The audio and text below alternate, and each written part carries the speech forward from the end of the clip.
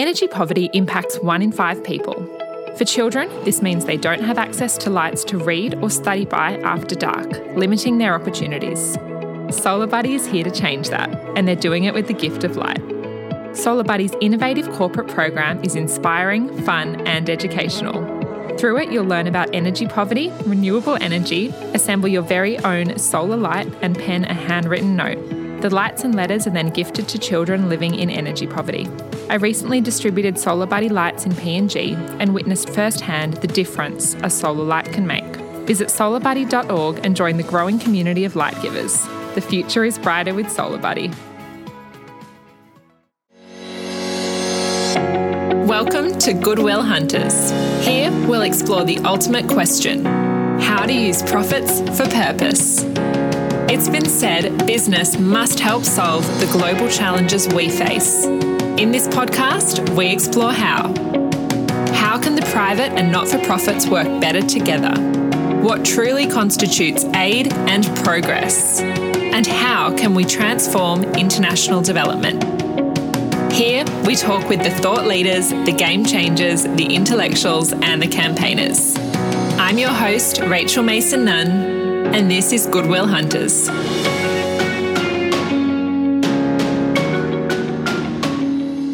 Hello and welcome to episode 41 of Goodwill Hunters.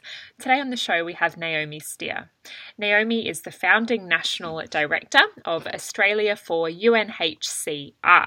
Naomi is a passionate advocate for refugees with a deep understanding of the issues affecting displaced people. Naomi established Australia for UNHCR in 2000, and under her leadership and with the support of Australian donors, Australia for UNHCR has become a top 10 private sector contributor to UNHCR's budget. I'm so excited to learn more about that. Naomi, thank you so much for being on the show. Okay, so I think it would make sense to start at the start of UNHCR in Australia. So can you take us back to 2000 when you founded the organisation and talk about what that was like? And I should say, Rachel, the history of UNHCR in Australia and in relation to Australia is really significant. When UNHCR, the global organisation, was set up 50 plus years ago, Australia was very much behind this new organisation and has consistently played a sort of really important part in the executive committee, the governing body of UNHCR. And in Australia, there's been an office of UNHCR based in Canberra for about 30 years, and that office deals with the government on political issues, policy around asylum, resettlement, and also works a lot in our region. And you know, as you know, a lot of issues around potential displacement and climate change. So its work has always been here, but also changing. For our organisation, Australia for UNHCR, we were a relatively new initiative of the global organisation. And the reason why we were established and why I took up the role was at the time, UNHCR, most of its funding comes from government, but what a lot of people don't understand is the UNHCR only gets 3% fixed funding from the UN, which actually means it's got to raise 97% of its funds through voluntary contributions. And as I've said, most of that historically has come from governments, but as political issues and geopolitical different focuses occur, the funding from government, you could say, has been a bit like a roller coaster. So in 2000, UNHCR took the decision to engage in private sector funding, which it hoped would give it a much more sustainable and predictable fundraising base. And we were really one of a handful of partners around the world that UNHCR helped establish, specifically with the role to raise funds and raise awareness about the plight of refugees. Wow, I had no idea about the 97% fundraising. That's massive. Yeah, and it is massive. And, you know, of course, with 70.8 8 million displaced people worldwide now, the gap between what UNHCR is able to get through government funding and other sources and what it needs to actually meet the needs of that 70 million displaced population is huge. So can I ask, out of curiosity then, why does the UN contribute 3%? Like, is that a set number for a reason? It goes up and down, but of course the UN is an intergovernmental body itself. It relies on funding from government. Its resources are limited. That 3% goes towards really the infrastructure of UNHCR, and it's traditionally raised funds from other sources. Right. Now, you've mentioned there that government funding is fairly inconsistent, which is something that we see across the whole not-for-profit sector. So I suppose what I'm interested to understand here is Australia has a fairly complex relationship with refugees. So what is the nature of the fundraising that UNHCR Australia is doing? Is it going towards Australian, like, are you involved in Australian-based issues, or is there more of a global focus? Yeah, look, our main focus is raising support for refugees overseas and to fund UNHCR's humanitarian operations. And the reasons for that is that, Australia, like many developed countries, is seen to have a good infrastructure and support basis for people who get refugee status here. And I think it is important to say, the Australian government's track record, we would say, is mixed in a lot of ways, but it has traditionally been a good funder to UNHCR. So when it pledges funds, it actually commits those funds and pays those funds. Unlike a lot of other countries, when they go to the pledging conference, they're all there very excited, and yes, they'll give millions, but it often does not come through. Australia is also seen as a really important partner in resettlement and takes very vulnerable cases. So that's the positive story. But of course, over the last 2 decades, the whole issue around asylum seekers and how that is managed has been a very big issue, not only for UNHCR but all refugee advocates.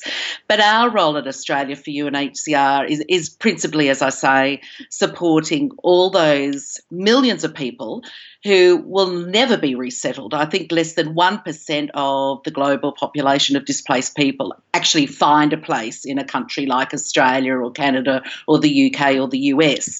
So most displaced people spend now up to 20 years plus in exile. And the role of our organisation is very much to provide not only the immediate humanitarian support that people need if they're displaced in conflict, but also increasingly the longer-term support that people need if they're living in protracted refugee situations. That's another amazing statistic, less than 1%. It's quite incomprehensible, really. So your core work then being that global focus, can you illustrate that for us? Is there a particular country context that you can draw on to illustrate some of the work that Australia for UNHCR is funding?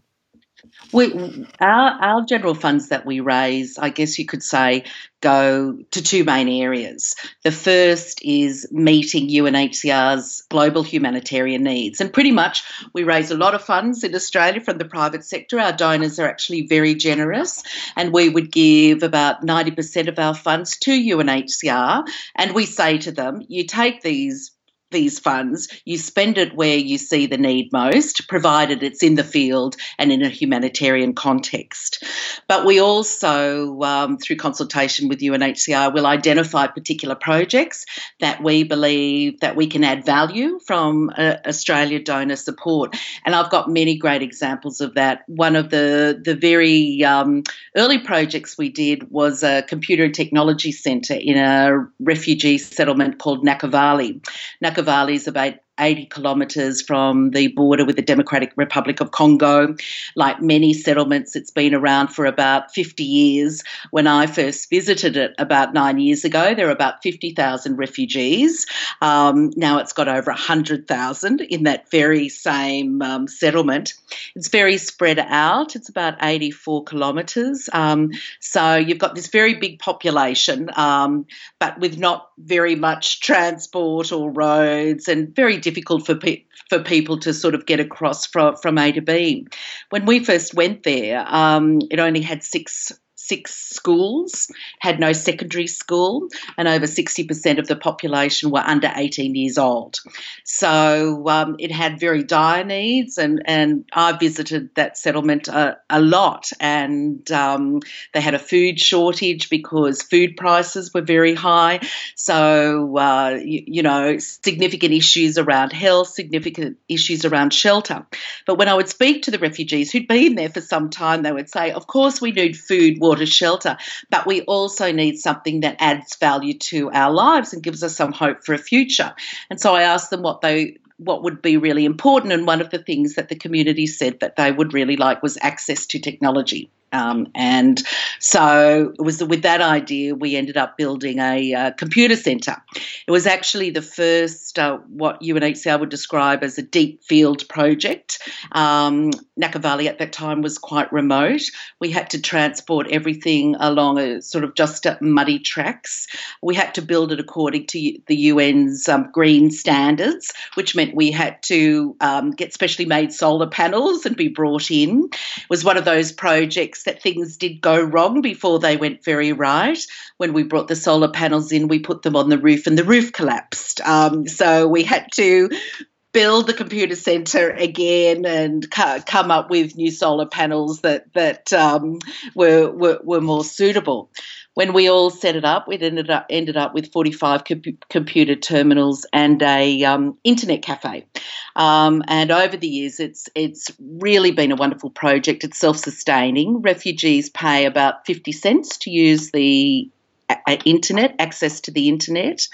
That money is then used to pay the salary of the computer trainers, who are all refugees themselves, and many of those people over the 8 years that we've been running it have gone on to get jobs in other places in Uganda as computer experts. And it also had all these other benefits because people for the very first time had access to the internet. They were able to trace family members.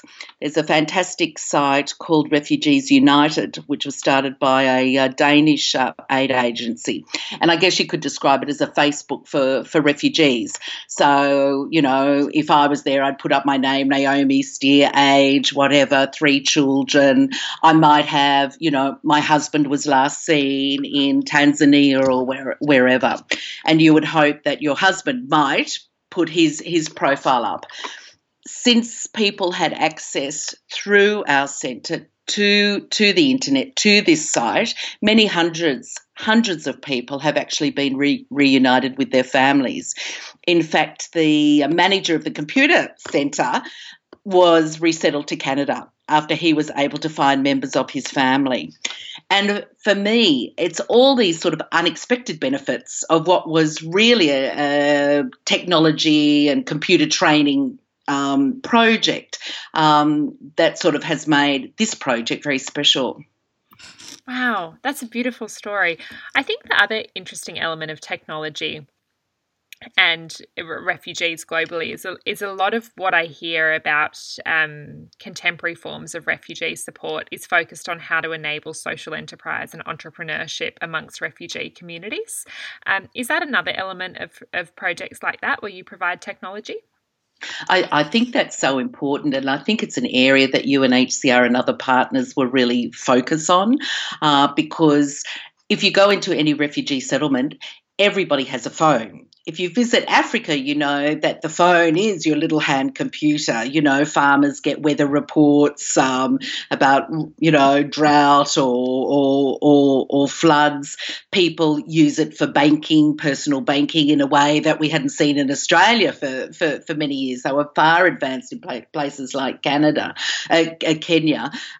So I think the potential for technology is great, but I still think it's underutilised because of resources and the overwhelming number of people and the need to meet their basic needs. But I talk about livelihoods, Rachel. You mentioned that. That I think is one of the most important things, whether it's through technology or other channels. And it's a very big objective now of UNHCR to ensure that not only do refugees get access to education, but after they have an education, that there are pathways into jobs. In countries like Uganda, there are a number of initiatives happening around that. And why that is the case is Uganda is, I guess, one of the great model countries that's had a very open door to refugees. In part, you ask why a number of the government themselves have been refugees. Unfortunately, in the Great Lakes region in Africa, there's been a lot of conflict over decades, and you do find many of the leaders now of countries have experienced what it's like. So they're very kind of open to supporting those people who find themselves in that position now. If you're a refugee in Uganda and you come across the border, you get a plot of land, so at least you can have sort of some subsistence growth. You can work. You have the legal right to work. You have the legal right to health care. The challenge, however, is there's such a large and poor population in Uganda itself who's competing for those same jobs and medical support or whatever.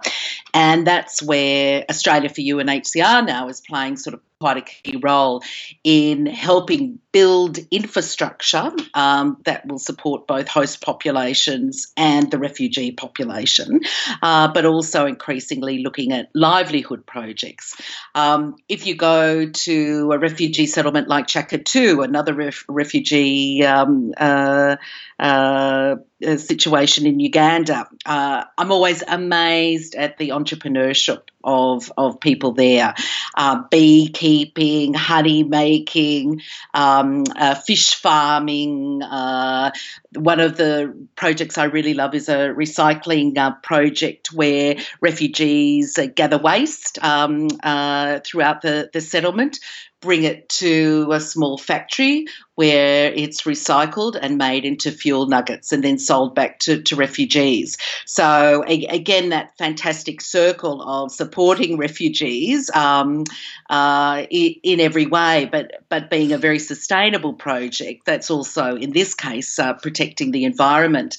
The other really nice thing about that project is that there are a number of young women involved in it. It's quite hard physical work working in this factory, but most of them, when I spoke to them, had previously just worked on farms or small plots of land, hadn't earned very much. And when they had this opportunity to work in this recycling fuel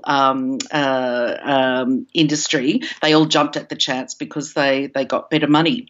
We've just funded a vocational training centre which is going to open in September, and that's a really fantastic initiative, again, that will support both Ugandans, young Ugandans, and also the youth population of Chakatu. It's got the kind of courses that you might expect, motor mechanics, hairdressing, the hospitality. There will be a computer technology centre. But I'm very pleased when I got my last report, there was a really high enrolment, again, of young women in the motor mechanics course. Previous years where I've gone, they've all gone to hairdressing. And that's something that you can kind of set up in the back of your, home or whatever. But doesn't earn very much. And you can really see the shift amongst young women that they're looking to the future and how they can be independent also, and looking at the kind of jobs that's going to give them that independence. I think these stories are so important because they illustrate the realities of being a refugee. And I think there's I think it's a really misunderstood area. And as you were talking there, I remembered that there was a TED Talk held in a refugee camp, wasn't there? About 12 months ago, there was a huge yes. TED event. Yeah. And I remember at the time, a part of me was so excited that we were hearing stories of individuals in refugee camps and talking about things like entrepreneurship and livelihoods, and really illustrating that, being a refugee isn't all about being highly vulnerable and dependent. And there actually is a lot of entrepreneurship involved with that. But I guess the risk is also we don't want to make it look like it's okay to be in a refugee camp and things are rosy because you can start a business. So how do we tell stories in a way that is simultaneously empowering for refugees whilst also still communicating that there is a need for intervention?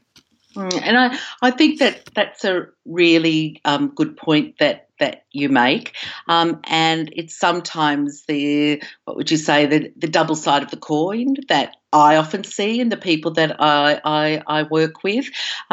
When we say refugees, a lot of people are in camps and refugee settlements, but the majority of the world's refugees are actually in urban areas,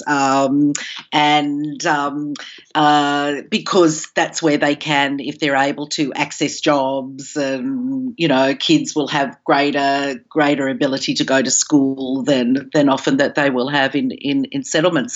But a really good example of what you're saying is I work with a group of women in Kampala, and they're urban refugees, and they were a group of women who came together initially, 6 women, who were highly skilled at various crafts, beading and sewing and whatever. And they had been making all this craft, but they had no market. And so I was visiting my colleagues in the office in Kampala, and the livelihood officer said, look, we've got this great group of women. They've got all this great product, but they've got nowhere to sell it. Can you help us, Naomi? So we had to think about it at Australia for UNHCR. And what we used to do, if you were a donor to Australia for UNHCR, you would get a magnet made in China. So you could put that on your fridge, I support refugees. So we thought, rather than getting this made in China, why don't we work with the women about getting them to make some particular item that we could give to donors instead.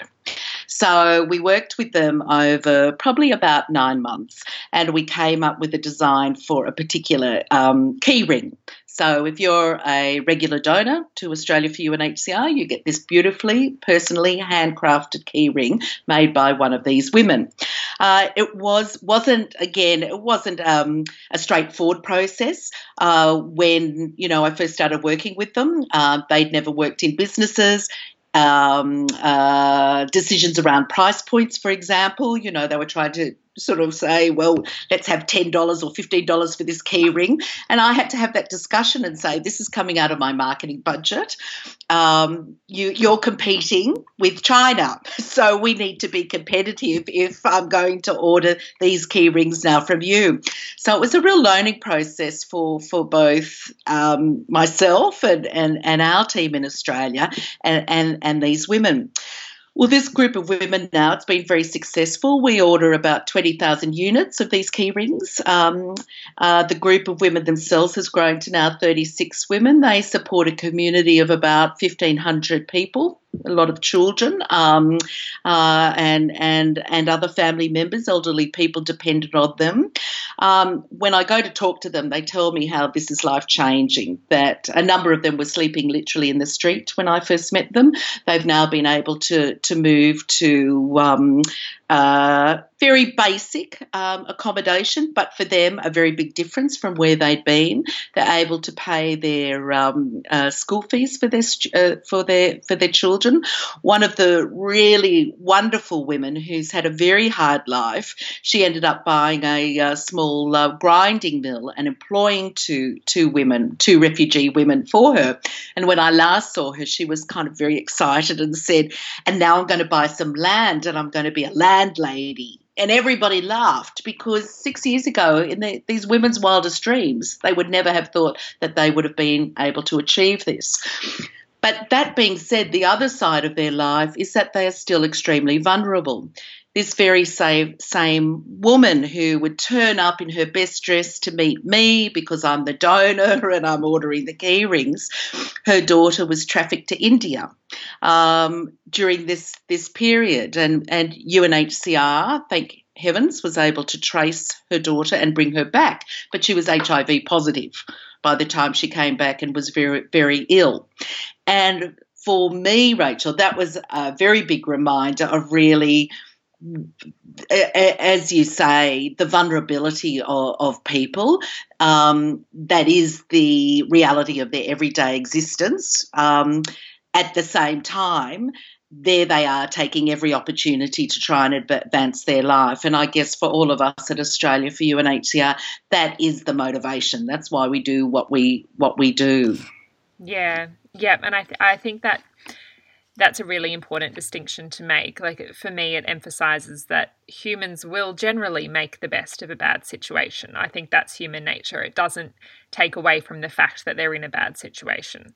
Yes, whether they're able to respond to it and empower themselves doesn't change the broader macro context, which still does require intervention. Yes. Okay, so that's an awesome description of the work that Australia for UNHCR is doing. The other really exciting part of your work is the private sector support that you've managed to galvanise. A lot of this show is focused on what the role of the private sector is and how we can get the private sector more engaged in social impact. So can you talk about how you've managed to get this level of support from the private sector? I would say from individuals, I wouldn't say it has been easy, but overwhelmingly, when we talk to people about our work one-on-one and hear these stories and see the practical difference that often a relatively small amount of money can make, people come on board. The harder task for us has been getting support from corporate Australia, and in a way that's not surprising. We're a cause around refugees, and I think as we know, it's sort of been a very political issue, and it's also, we're asking people to support communities and individuals, often thousands of kilometres away. That being said, I think because of the nature of global displacement, we've probably seen over the last couple of years a real increase from the corporate sector in particular in wanting to engage in this in a whole lot of ways, whether that's about trying to bring about a more humane policy within Australia around asylum seekers in very practical ways. There are a whole lot of examples of social enterprises now in Australia set up by both philanthropists and corporates. I know a number of large companies, have made space available for refugees trained as baristas to run coffee shops, for example, and it's a small but really effective enterprise. And we are trying to sort of replicate that now and use the skills and brains of corporate Australia in our work overseas. One recent example of that, and a very key partnership for us, is with Teachers Health, which is a large insurance organisation providing insurance to people who work in the education and health sectors. And they made one of the biggest commitments to us, over $500,000 over 3 years, to support maternal health projects in the Democratic Republic of Congo. And their reason for that was because, of course, many of their members in Australia are involved in that same work. So they saw this immediate connection. Earlier in the year, I travelled to DRC with two of their staff who'd been nominated by the whole organisation to go. And again, I don't think in their wildest dreams they ever thought this was their corporate counsel and head of member services, that they would find themselves in a remote part of Congo with me and colleagues. But I think they would both agree it was life-changing for them. And very, very much so, in the sense when we got up there, it's quite a remote place. It's a small UNHCR office. There was only one hotel. That wasn't really appropriate. There wasn't electricity or running water. So we all ended up literally bunking in together in the UN compound, not only sharing rooms, but I had to share a bed with the head of member services. We were tucked very neatly on either side. I don't think you'd wish that on all corporate missions, but I have to say it was a very different kind of mission.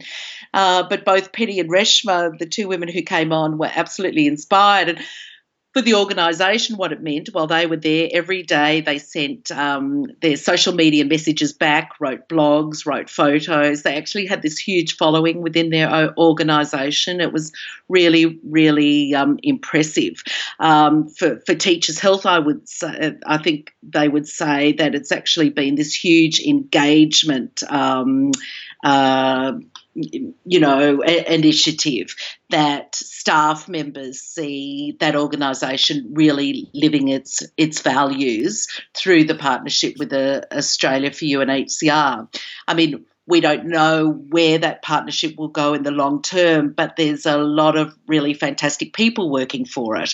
And, again, sort of thinking big and thinking ahead, how we can use skills of business, how we can use skills of individuals here in helping the entrepreneurial efforts of refugees in places like Uganda, or, the women that I spoke about in Kampala, who also dream big, but need some of those skills that we have in stacks here.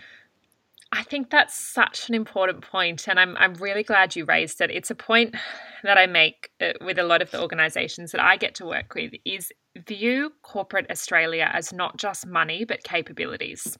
I think the mistake we often make with private sector partnerships in the not-for-profit sector is viewing private sector organisations as just a source of money, which they are, but they're also a source of capabilities, which you in many instances don't have, in a developing country context, and which not-for-profits may also not have. So find ways to leverage both the financial and the non-financial resources of the private sector. Yes, and I think UNHCR has some sort of really good recent examples of that globally too. IKEA, for example, is one of UNHCR's really big partners, which has contributed both money and expertise. But over a number of years, it's really worked with UNHCR on two levels,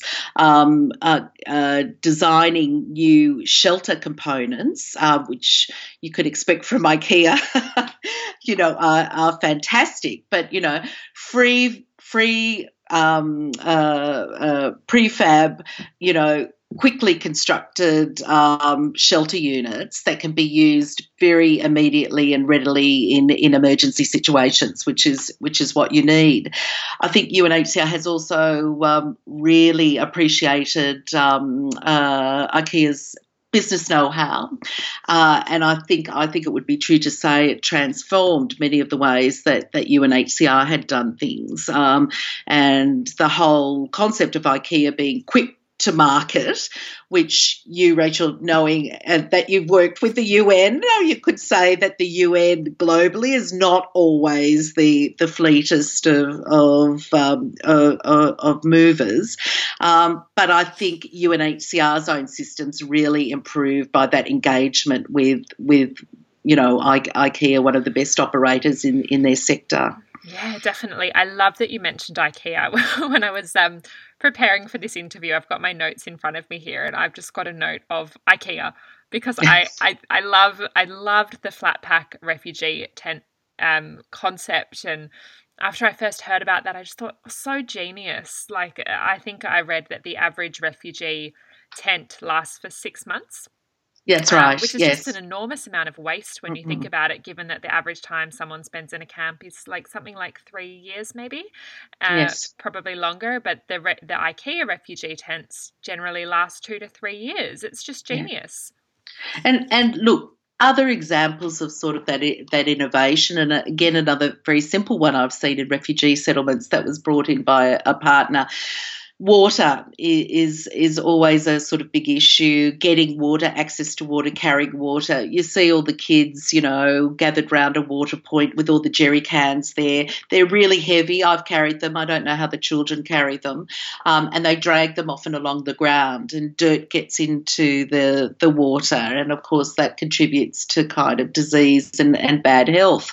So one of the corporate partners sort of looking at this, which is how it's happened in refugee, situations for years and years and years, came up with this really simple solution, which was a barrel on wheels. So it holds the same amount of water. You can still get it under the water point and get access to the water, but then you wheel it along, really easily on these two little wheels, like a two-wheeled suitcase, if you like, but in a jerry can shape.